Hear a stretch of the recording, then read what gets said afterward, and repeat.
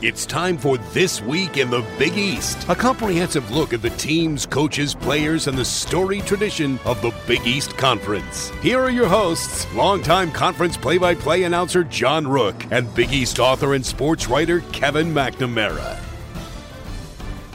Welcome to This Week in the Big East. It's our weekly look at the teams, the coaches, the players, and the stories from the schools comprising the Big East Conference. I'm John Rook with Providence Journal beat writer and author Kevin McNamara, and got the feeling of March around us just a little bit, even if the snow is still falling up in the Northeast. Madness is in full swing within the Big East, as just when you think you can predict some things, Kevin, well, a snowball then gets thrown at the back of your head. 3 road teams won last Saturday, so I'm wondering now, trend or fluke? I'd say the best teams will win on the road. The ones who are slipping a little bit or have been kind of entrenched in the bottom of the conference, they're not going to win on the road. Right. The best teams are ready to step it up right now. They can see March. They can see the Big East tournament.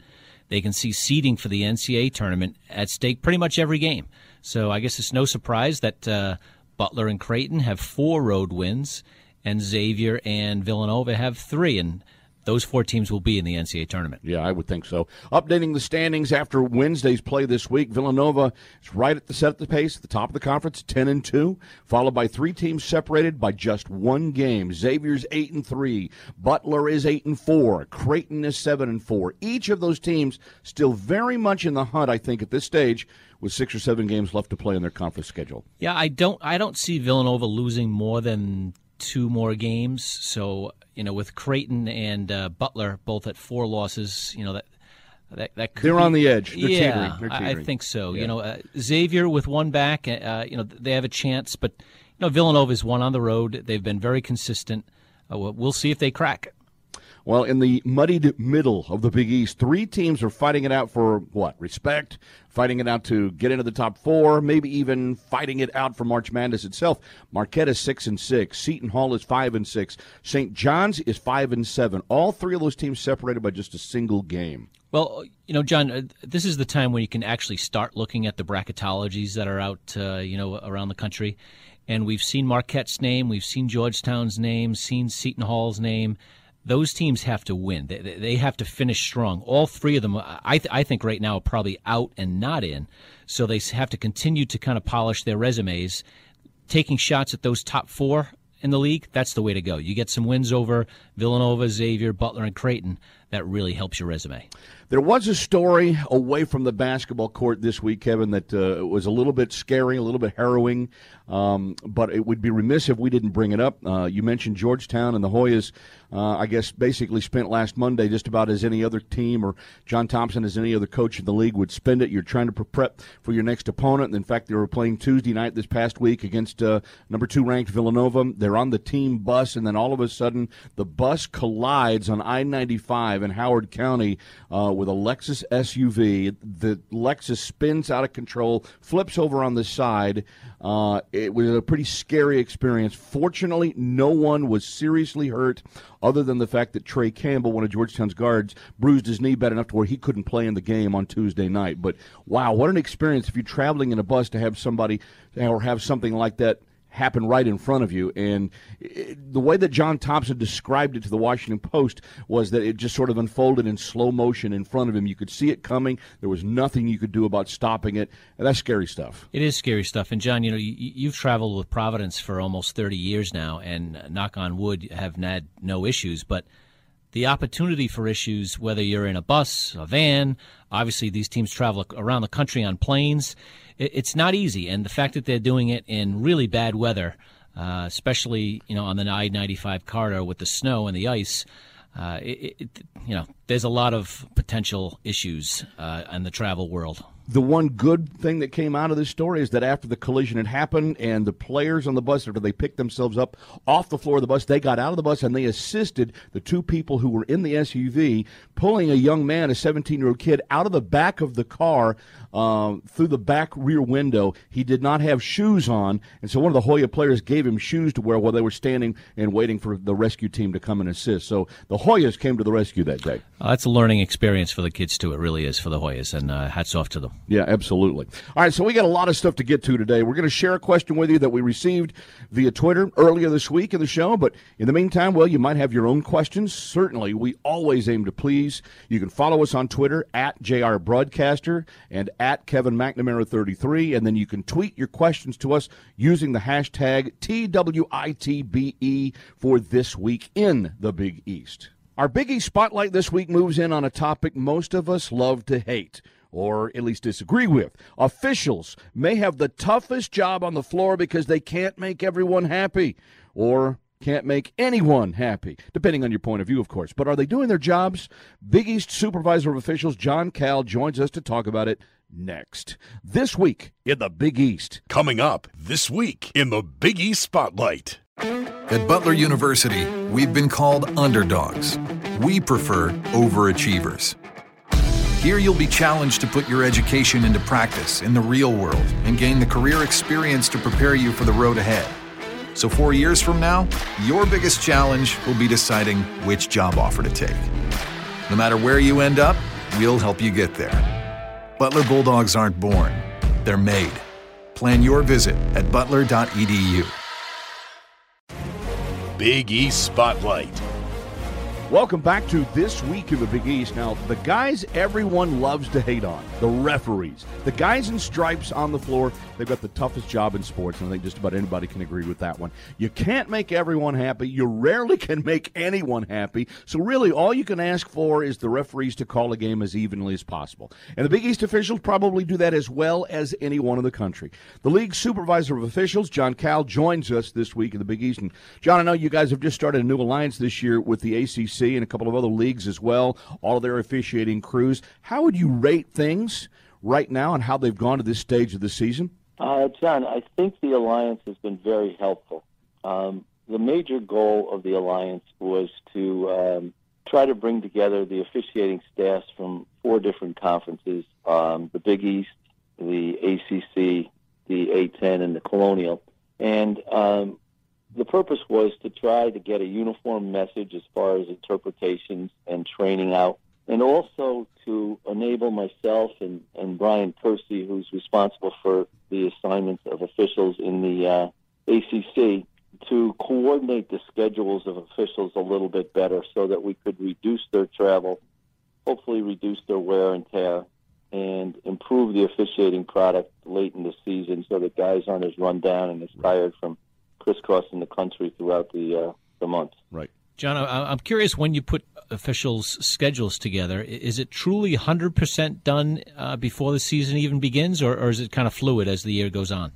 No, the schedule is actually done, Kevin. This year was the first year that we did it with the 4 leagues all together. This is my 4th year in this position. And in the first 3 years, I followed the pattern that Art Highland had done for as long as I can remember, where you would receive your schedule in the form of date by Labor Day. The officials wouldn't know their actual sites, but they knew what dates they were obligated to work for the Big East. So Brian and I actually got together. I went down to Greensboro for 3 or 4 days in the middle of August, and we worked on the schedules for 3 days down there and got the majority of the Big East and the ACC schedules done. And then we're able to do the A-10 and the Colonial over Labor Day weekend. So the officials working in the alliance had their dates the Tuesday after Labor Day. And are you of the opinion now that this has worked out well enough to where, you want to kind of continue status quo from this point forward, or how would this thing evolve over the next year or two? Well, what we did, John, this year, we took advantage of the geographical footprint of the different conferences. And we tried to schedule guys so that we would reduce their travel. The footprint of the 4 conferences really lends itself to being able to reduce travel. We've had a number of crews that worked, for instance, at Rhode Island one night, and then Providence the next night, and then maybe 2 nights later at Boston College. So we've taken advantage of it initially. I think there's an opportunity to take further advantage of it. The officials seem to enjoy it. I think they're getting better rest, and, crunch time is coming in the next month here. We'll see if it's going to come to fruition as we had hoped it would. And, John, you mentioned Providence last night. They were at Seton Hall, so obviously pretty easy ride to Philadelphia. As a former official yourself, was this the time where you could start to feel it? Was it late February, or is it just maybe busier stretches earlier in the year? No, I think the wear and tear starts to hit you right about this time of the year, Kevin. And unfortunately, these are when the games get more difficult and more important. It's really important for an official to get rest, to get into some kind of pattern. I know that when I was officiating and doing a lot of travel, I had a set pattern every day. I would take the first flight if I were flying. I'd get into the city. I'd do whatever bookkeeping I had to do or things with my law practice. I'd have lunch, and then I'd turn my phone off, and I'd go to bed for 2 or 3 hours. And you really need to get your rest. And I think this travel that we are hopefully going to be able to reduce will make it easier for officials to stay in tip-top shape and not get the small muscle pulls from fatigue and things like that. Big East Supervisor of Officials John Cal joining us this week in the Big East. John, with the different points of emphasis by officiating crews and rules all over the country within college basketball, what's your interpretation of how things are being adjudicated, if you will, by the official crews, specifically with point of contact and hand guarding and things like that? There's really not a lot of contact allowed on the perimeter anymore, not like there has been in the past. Is it being called correctly? Yeah, I think so, John. And I think you and Kevin will recall that when we first put in the emphasis on Rule 10.1.4, which is the controlling rule with respect to guarding a player on the perimeter with the ball, there was a lot of fouls called. And if you watch our games now, there are very few what I would call hand checks or body bump fouls on the perimeter. It's really made progress over the last couple of years. This year, the NCAA has asked us to extend that to post-play and rebounding situations. And we're making progress, but we're a long way from getting to the point of accomplishment that we have reached with the perimeter play, particularly with offensive post players extending their arms to ward off or hold off defenders, and rebounding situations. It's always a problem when you have a number of big bodies going up for a loose ball.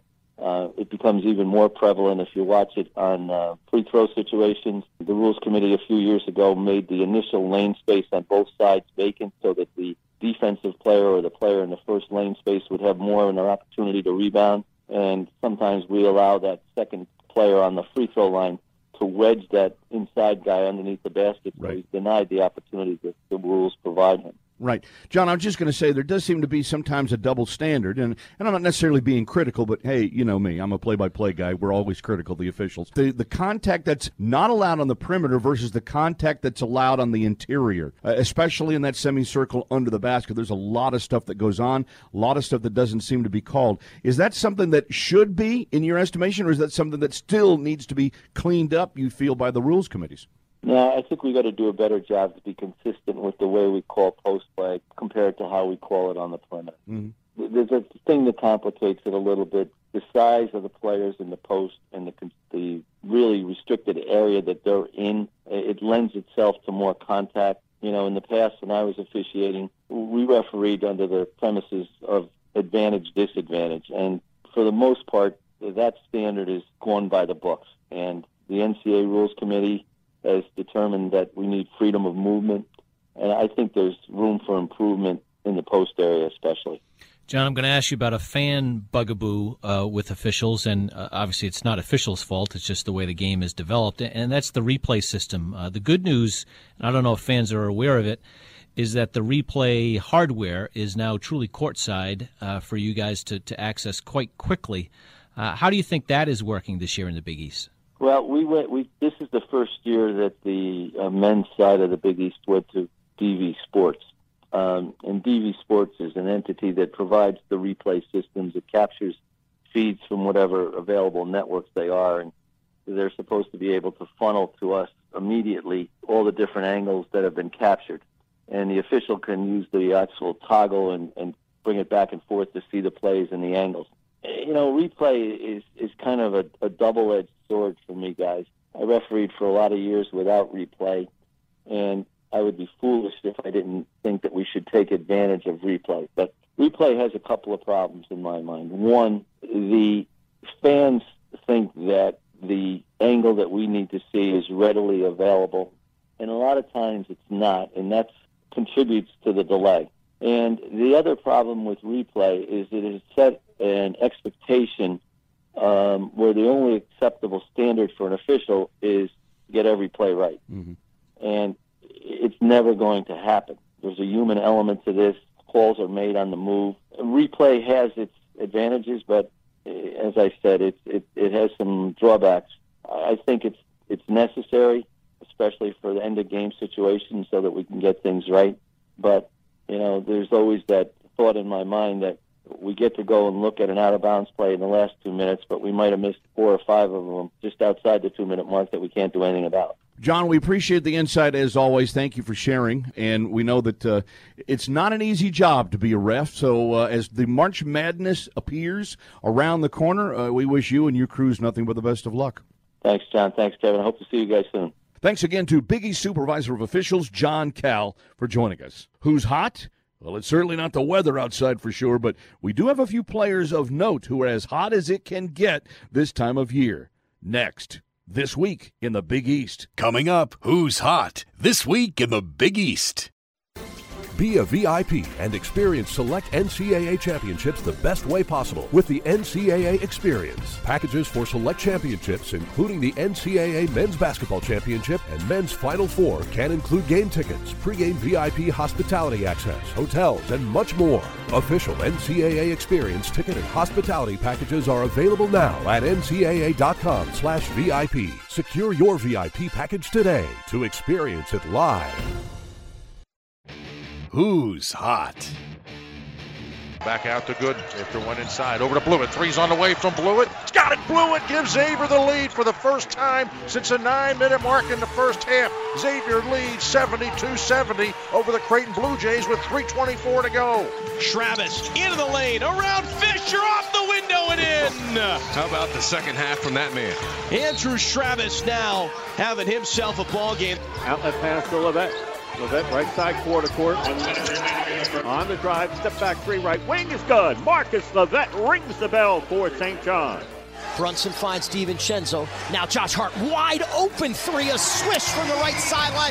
Catch right back up 13. Butler locks down the high-octane offense of the Marquette Golden Eagles with a 68-65 victory on the road. What a response by Butler. J.P. McCure driving the right baseline. He's turned back over to Blewett. Three's on the way on the right side. Blewett hits another three, and Xavier leads 75-70, a 5-point lead with 2:48 to go.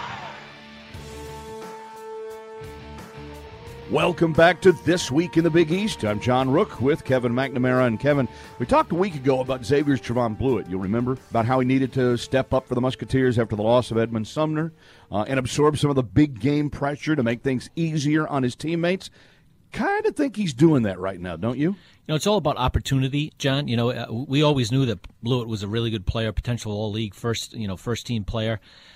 He was sharing the spotlight with Sumner. Now he's just getting more shots, more opportunity, more of a focus, and he's certainly, proven himself ready to carry that load. I'm also very impressed with the play of Quentin Gooden, who's stepped in at point guard. He's been outstanding so far. Yeah, so Xavier trying to overcome the loss of Sumner to the ACL injury, as we talked about last week. Blewett does win the Big East Player of the Week award for the second straight week this past week. He averaged 20 points, 7 rebounds, 3 assists for XU in 2 big wins last week by 2 points each over Seton Hall and at Creighton. He hit the eventual game winner with 4.4 seconds left against the Pirates, and then he followed that up with back-to-back threes late in the game as the Musketeers held off the Blue Jays. That's taking it over. Winning at Creighton is not easy. We've been there. We've seen the 17,000 people. To step up and knock in 2 threes back-to-back down the stretch, that's a big-time performance. Absolutely. So Trevon Blewett is coming up aces right now for Xavier as the Musketeers are getting ready to hit the stretch drive. Big East Rookie of the Week, St. John's Marcus Levette. He and teammate Shamari Pond seem to be alternating the honor, going back and forth every week. So obviously a dynamic young backcourt for the Red Storm. Levette averaged 20 points per game with 5.5 assists and 3 3.5 steals, shooting 57% from the floor for the Red Storm last week. And the Red Storm freshman, he is 5th overall in league scoring at 17.2 points per game. John, let's project this out a month. Are we looking at maybe Big East Rookies of the Year? Listen, I think we're heading that direction because it seems Pons, Levet, Pons, we're going back and forth with these two guys. And I think it'll be awful tough for coaches to say, one has had a better season than the other. They've been a great pair. On the Big East honor roll this week, Georgetown's Rodney Pryor averaged 19.5 points for the week, scored 26 in a win at DePaul. Marquette's Andrew Rousey, when he isn't hitting left-handed fall-away threes and getting a 4-point play out of those, he averaged 21.5 points in 2 games, and he shot 9 of 15 from long distance. Rousey is one of the several transfers that have come into the Big East Conference this year. Kevin, as I know you're very well aware, having played at North Carolina, Asheville, that previously before coming to Marquette, there really has been a lift for the Golden Eagles coming off of the bench. There's no question. I think the addition of veterans who know what March and February and these tough late-season games are all about are invaluable. Seton Hall's Angel Delgado, I don't think we talk about him enough, so we'll try to talk about him a little bit here. He just continues to dominate the paint. He averaged 19.5 points and 15 rebounds in a couple of games. He hit for a career-best 26 points, along with 17 rebounds in an overtime win at Georgetown. He's had back-to-back 20-plus rebound games in games this year. He leads the nation in rebounding. And quite frankly, I do not know how he got left off of the last 10 for the Kareem Abdul-Jabbar Award for Nation's Best Centers. That just blows me away. It makes no sense. He also followed up his Georgetown effort with 19 and 15 against Providence. He's an automatic double-double. John, I'd have to go back through the records. He may shatter every Big East rebounding record there is. I mean, he might average 13, 14 rebounds a game. I mean, that's really tough to do in college basketball. One of the things that I've been told for a long time over the 30 years now that I've covered this league is that if you have a skill that can translate to the NBA, you can play in the NBA. And I got to tell you, Angel Delgado is an NBA caliber rebounder. The ball just seems to find his hands. Seems to find him, and it was funny. Ed Cooley, after Providence's loss at Seton Hall, went out of his way to tell the local media down there that you guys have a special player. You have to realize that it's difficult to rebound on this level, and this guy's an automatic big number rebounder. Oh, and how about Villanova's Josh Hart this week? 21.5 points, 8.5 rebounds per game, and 2 Wildcat wins. So him. Him. Yeah. He's Old Man River. He just keeps going away. Got one more I wanted to add. Maybe the best win of last week was Butler knocking off Marquette on the road, 68-65. Andrew Schravitz, the senior from Rhode Island, had 21 and just torched the Golden Eagles down the stretch. Got to give him a lot of credit. He's had a very good year for the Bulldogs. He's had a great career. Really has. Again, I know we've said it on the show before. I lost a bet with a friend when he came in to the Big East. I certainly had seen him and known him growing up in Rhode Island. And someone said, well, he's going to score 1,500 college points. I said, no chance. Not going to happen. $100. I think I'm going to be out $100. Wow. How about that? Think that's going to cost you, Kev. Our Big East focus this week deals with 1 versus 2. Right now in the Big East Conference, Villanova and Xavier, big marquee matchup on Saturday. Joe Giuliano, who's covered the Wildcats from their national championship and beyond for the Philadelphia Inquirer. He joins us next this week in the Big East. Coming up next, the Big East Focus. To walk these classrooms, these fields, these courts, is to walk in the footsteps of legends. Villanovans who have built a legacy of success, both in and out of the classroom. Bound by tradition, humility, and our commitment to each other, we are stronger together.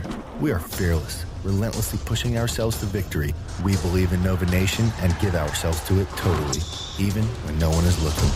We are Villanova, and each of us strengthens all of us. Big East Focus. Brunson in the paint, back to Hart. Right wing, three-pointer. Yes, sir. Josh Hart delivers in front of the Villanova bench. Welcome back to This Week in the Big East. John Rook with Kevin McNamara. Big game on tap this weekend. We'll talk about it a little bit more later as well, but we figured when you have number 1 match up with number 2 on a particular Saturday, it's worth talking about. Villanova and Xavier for the top spot in the Big East Conference as we get down to the last half dozen or so conference games. And Joe Giuliano covers the Villanova Wildcats for the Philadelphia Inquirer. He's been a part of Eastern basketball for a long time, so he knows these teams. He knows the Big East. He certainly knows Jay Wright. Correct, Joe? I know you've known him since he was a first-time assistant in the league, right?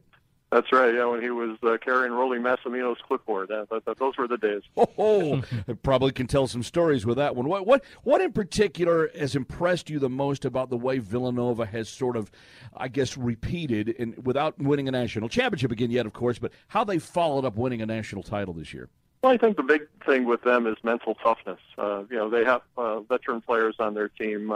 They have Hart, Jenkins, and Reynolds, who are part of. They've only lost. I think it's something like 18 games in 4 years. So, they've really learned from the best, from Arcidiacono and Oshefu and from Hilliard and Pinkston and from James Bell. I mean, Villanova has really built, Jay Wright has really built a program that can sustain itself. And when you have Hart, Reynolds, and Jenkins in the lead, that's not so bad. And then you have Jalen Brunson, who might be a clone of Ryan Arcidiacono. We haven't checked the DNA yet, but it's pretty close. Brunson's a little better scorer than Arch was, but they both control the tempo on the floor, beautifully. Mental toughness and not panicking. They've had a custom lately of running out to big leads and giving them up. Against Marquette, it was fatal, but against the other teams they've played since then, they've managed to right the ship before the game's over and come out with a win. So, those are the impressive things to this point. Joe, everyone who talks about Villanova, they seem to go to the negatives. They don't have enough size. Their depth is a little shaky, a little inexperienced, and yet they just win games. And, if you remember last year at this time, people were poking holes into Villanova again. They hadn't won in the tournament, et cetera, et cetera. I'm not going to ask you if they can repeat and win a national championship, but how dangerous will this team be when the games get even bigger in March? Well, yeah, they'll be pretty dangerous, Kevin, only in the fact that they know what to expect. They know how to handle the pressure. They know how to prepare. I mean, they prepare the same way for every game, or so they say. But, obviously they'll ratchet it up when the postseason comes again. The biggest problem that we have with Nova is depth and the possible fatigue factor. Josh Hart plays 33 minutes a game, and I looked, he's not even in the top 10 in the conference minutes played standings.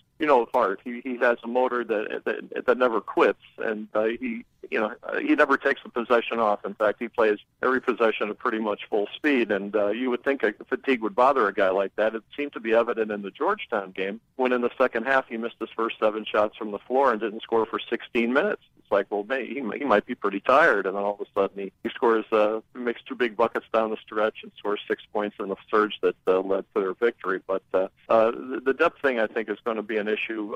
Foul trouble could come back to bite them. It hasn't yet, and the fact that and you mentioned the size differential. Georgetown has some big guys. They had Govan and Hayes and Agau. And, they did struggle with them a little bit at times. So, if they see a big guy in the tournament, how will they react? So, a lot of these questions. And, I guess it's fair to poke holes. But, there's really no dominant team, as you know. And, any one of 15 or 20 teams can win it all. And Villanova's right up there. Let's talk about a potential challenger then to Nova within the Big East Conference. Is Joe Giuliano, who covers the Wildcats in the Big East for the Philadelphia Inquirer, joined us here this week in the Big East. Xavier comes into this matchup 1 versus 2 with their own Player of the Year candidate and a guy like Trevon Blewett. What have you seen of the Musketeers and how they've had to adjust following the loss of Edmund Sumner that could potentially make them title-worthy, not only in the conference, but also make them potentially have some ability to do damage in March? Well, I know how good a team they have. Now, when we saw them at the Pavilion in January, Sumner was playing. In fact, it was interesting. He had suffered a head injury the last season when he came to the Pavilion and only played 3 minutes. And this year, early in the first half, he went down holding his shoulder. And we're thinking, oh, man, not again. This place is a jinx for Sumner. And he came back and played and was their leading scorer, which didn't say much because Xavier lost the game by 25. But I guess it's all up to how Gooden is, running the point for them. Blewett has been obviously carrying them in the scoring column. McClure is a terrific player, does a lot of different things, and he's a tough kid. So with guys like that in the lineup, it's Xavier is always going to be tough. They have a good system. Coach Mack does a good job with the system, and I know they remember that pasting they took at Villanova. Chris came in, and he was not a barrel of laughs exactly coming into the media room after getting pounded by Villanova. He called it our annual thrashing. And they want to get back at him like they did last year. But, of course, the players who starred last year for Xavier in that win over Villanova are not there anymore. Reynolds, Farr, Davis. So, it's going to be up to Blewett and the young guys to carry them on, and we'll see what happens. Right. Joe, I'm curious, do you think, losing by 30 last year, by 25, 26 this year at home, that has to play into, Saturday's rematch, and the fact that Xavier beat Villanova last year at the Cintas Center, I'm sure they think it's their time. Oh, yeah, absolutely, Kevin. There's no doubt about it. I'm sure they remember it. I still remember the steam coming out of Chris Mack's ears as he left the interview room at Nova last month, and you know that they're going to be ready for this game. And, it's funny, on consecutive Saturdays, they play at Xavier, where they lost last year and beat the team the first time by 25. And next Saturday, they play at Seton Hall, who they beat by 30 at the Pavilion, and who beat them at the in Newark 2 years ago. So, that's the great thing about Big East, though. It's a true home and home every time, and you never know what's going to happen from one game to the next. I'm sure Jay Wright will be the first to tell you that they're not going to dominate Saturday's game against Xavier like they did last month. Xavier only shot 29% from the field and didn't play well at all. But of course, without Sumner, I haven't really seen enough of Gooden to know like how well he's leading the team. I see he's eighth or ninth in the league in assists in conference games. So obviously the guy's a good player, or he wouldn't be at Xavier. So it'll be an interesting matchup to see how he does against Villanova. Joe, thanks for the insight. It's appreciated. No, thank you, John. Thanks, Kevin. Joe Giuliano of the Philadelphia Inquirer. The national perspective is next. 4 teams, 5 teams, 6 teams of the NCAA tournament. Well, we got a guy who always seems to hit the nail on the head when it comes to predicting these things, and he's seen more than his fair share of great Big East tournament games over the past 3.5 decades as well. Known as Sonar for his shooting range back in the day, Joe Hassett joins us next. This week in the Big East. Coming up next, the national perspective. The Providence College experience, rooted in academic excellence, shared values, and an uncommon sense of community, is both unique and exceptional. A premier Catholic liberal arts college, PC has 3,900 undergraduate students, a dynamic, engaged community, and a great location just minutes from downtown Providence. With pride in its heritage, Providence College looks forward to a bright future. Learn more at providence.edu. National perspective. Cartwright begins his move to the right. Penetration stops, foul line jumper. Good! Oh, what a move by Cartwright with the right hand. Drew the defense off and raised up and knocked down the jumper. Well, one thing is for certain. When it comes to calling it as he sees it, PC's Joe Hassett never minces words. I should know he's been a part of the Friar radio team for more than 30 years, and an All-American career at Providence led to 6 seasons in the NBA and a reputation as a deadly outside shooter when playing. But as a current broadcaster, Joe has always had an eye for the present talent, and he joins us this week in the Big East. Joe, I'm kind of curious, what's impressed you the most really about the play in the conference so far this year overall? You guys are in there today with this nasty snowstorm in here. That's pretty good, you and Kevin McNamara getting to work. But I think that this year, the Big East, I mean, it's a great conference from top to bottom. Every game goes down to the last possession, it seems. And the guys who are ones who are executing down the stretch the last couple of minutes of the game are the ones who end up winning the ball game. It's close. I mean, you can have a last-place team beat the first-place team this year. So I think the balance is probably the best in the country. Joe, we talked about Villanova on this show for the last several weeks, all season long, a former number one, looking at a number one seed in the NCAA tournament again. I'm just looking at for your impressions of the Wildcats. Jay Wright has figured out what you need to be a successful team in college basketball today, much like the NBA. You need shooters. You got to have 3 or 4 guys who can knock down three-pointers all the time on the floor. You spread the court out. I mean, they don't have a center this year. I mean, they basically, Sheffield last year was a semi-center, but they won it all with no center, and they have a good chance of doing that again. They have guys who can beat you off the dribble. They throw the extra pass, but they all can shoot it. You can have 1 or 2 guys with an off night, but if you have the other 2 guys knocking down threes, it opens up the middle. I mean, that's the way you play the game now. You got to have shooters. If you don't have enough shooters, you're not going to win in college basketball. That's for sure. So, does this mean then that defense is on its way out? Is it more important than ever? How do you look at these teams that get down and defend? Because it pretty much seems to be the teams that can defend are usually the teams that are in the upper half of the conference. How does that fit in? Well, when you have a 30-second shot clock, that's very important now, because if you can defend for that period of time, you make it difficult on the opposition to score. And I think teams that mix up the defense are the ones that have the best opportunity to win defensively, because they come down, play a 2-3 zone one time, a 1-3-1, play some man-to-man. You can't play the same defense every time down, I don't believe, to be successful, because teams just figure it out. I think teams that play good zone, extend it, make you take tough twos, like Ed Cooley likes to do at Providence, but take away those three-point shots, and you're going to get some horrible shots, long rebounds, and fast breaks. So I believe that, the zone defense is probably the best way to go with 30-second shot clock. Joe Hassett, who calls the Providence games on the Friar Radio Network, joining us here this week in the Big East. Now, Joe, I'm going to ask you about a very favorite subject that you like to talk about all the time on the radio, and those that will listen to the Providence games certainly know where I'm getting ready to go with this. Officials are your best friends, aren't they? Yeah, when they're not refereeing. They're fine when there's no game. It's just fun. They have. I like the line everybody mentions. It said they have a tough job, and they do. But we all have tough jobs. They have a very difficult job, and I understand. I know I played golf with John Caleb at Saratoga at Rick Pitino's golf tournament last year, and he's a really good guy. He's head of officials in the Big East, and when he was refereeing, I used to try to punch him once in a while when he ran by. But I got to play golf with him. He's a good guy. But what I like from officiating is just to be consistent, and it's frustrating sometimes to watch. At the end of the game, they're blowing whistles that the same things have been going on for the last 35 minutes, and in the last 5 minutes they're calling those fouls. So the games come down to a really tough call at the end of the game. And as a former player, a coach always tells you, hey, listen, no one officiating call is going to win or lose the game. Well, I don't believe that. I think down the stretch, a lot of big calls are made that should have been made earlier, and maybe the players will always adjust the way that the game's being called. But at the end of the game, they just seem to be, a little bit different in how they officiate the game. And I really think, I'll be honest with you, I think that sometimes the officials know who the ranked team is and who's not the ranked team. And when it comes down to a tough call at the end of the game, the team that ranks is going to get the benefit of the doubt. I've been doing the games for 32 years. I just don't see that. I don't think it's fair sometimes late in the game. Now that's spoken like a former player. Don't you think so, John Rook? Absolutely.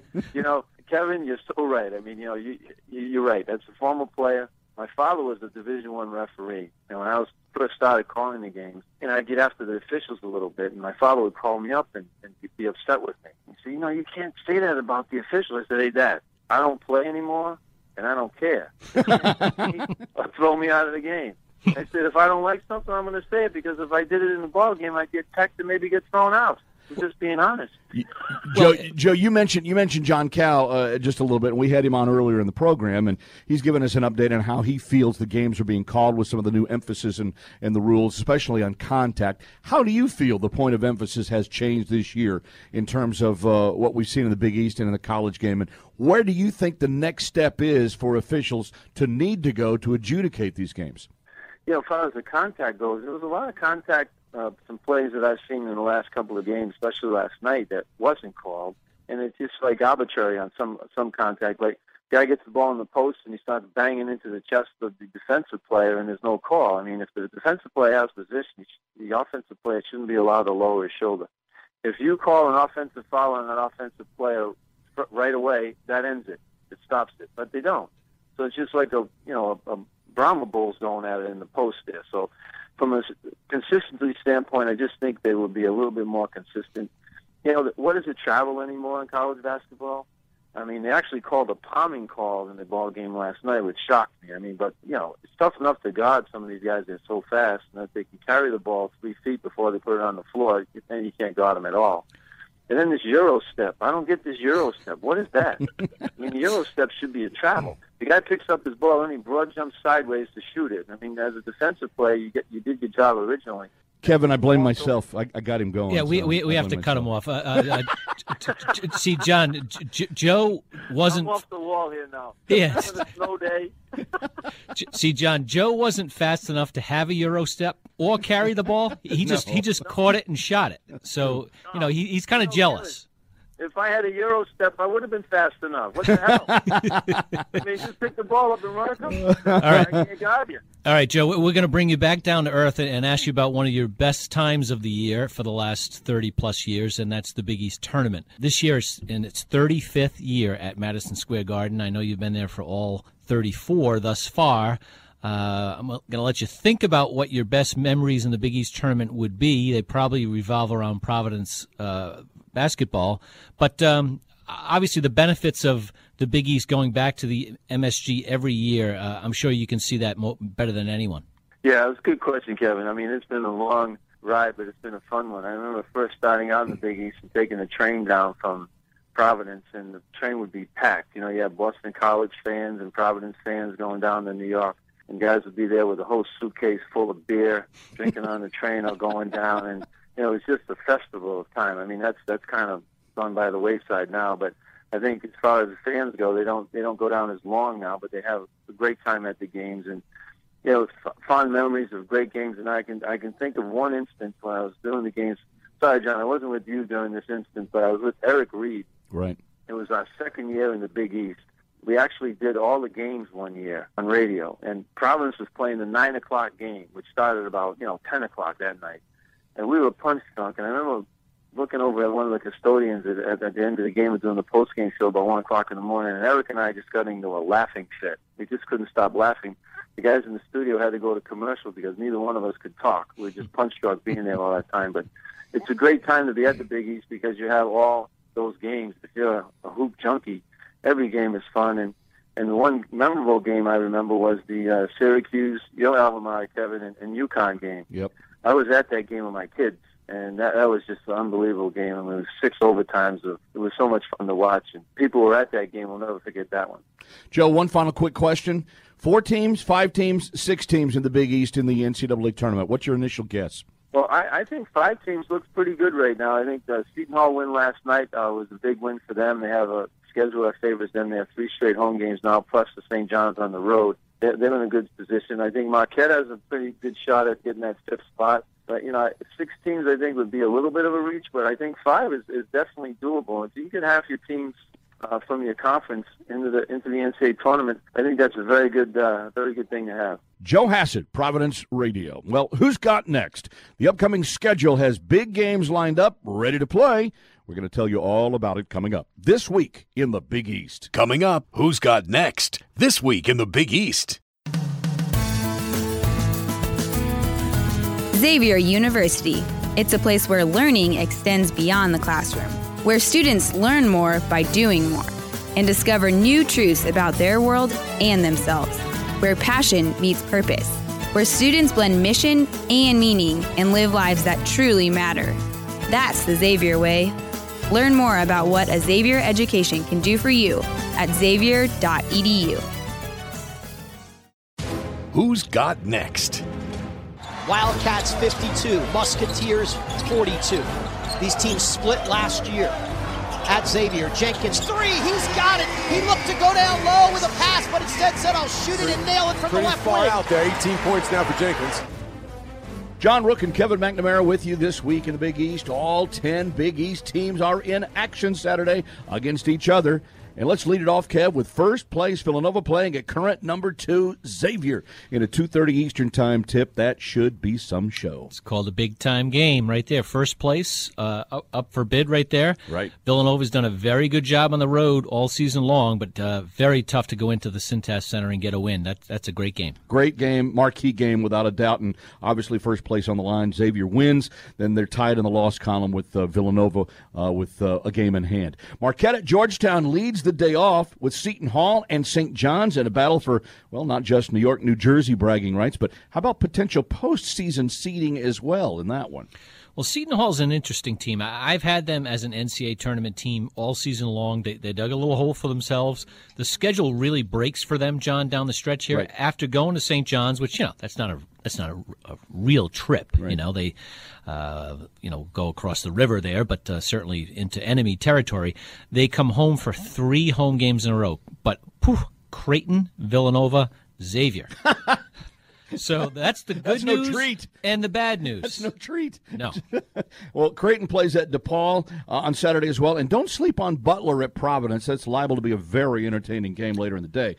Friars have been on the verge of breaking out. It could happen soon, but I don't know, Kev. Is it if they do break out, is it too late for Providence? It may be too late for the Friars, but, John, they have 4 of their last 6 at home. If they can get all 4 and then win a road game, they're looking at 9-9, and I think 9-9 is a kind of a magical number in the Big East this year. Anyone who's at 500 in this conference will be, they'll be considered for the NCAA tournament. Next week, Creighton plays at Seton Hall. Providence entertains Xavier on Wednesday. St. John's will play at Butler, and that's some serious midweek scheduling right there. Well, again, we've talked about the Creighton-Seton Hall game. I think that's a big-time game. Providence, with one of those monster home games we've talked about, Xavier comes in. St. John's is an interesting team to me because they still occasionally play like a young team, and they're a very young team. But they're so dangerous with those two guards like we've talked about. At Butler is quite a test, but they're dangerous. All right, got a Twitter question this week from Big East fan who asks, well, beyond Josh Hart, who should be in contention for Big East Player of the Year? Well, it's tough not to bring up Trevon Blewett's name right away. Second leading scorer in the league, a very dangerous player every time he steps on the court. And, I would probably say you got to throw Justin Patton in there as well. He's probably the best NBA prospect in the league.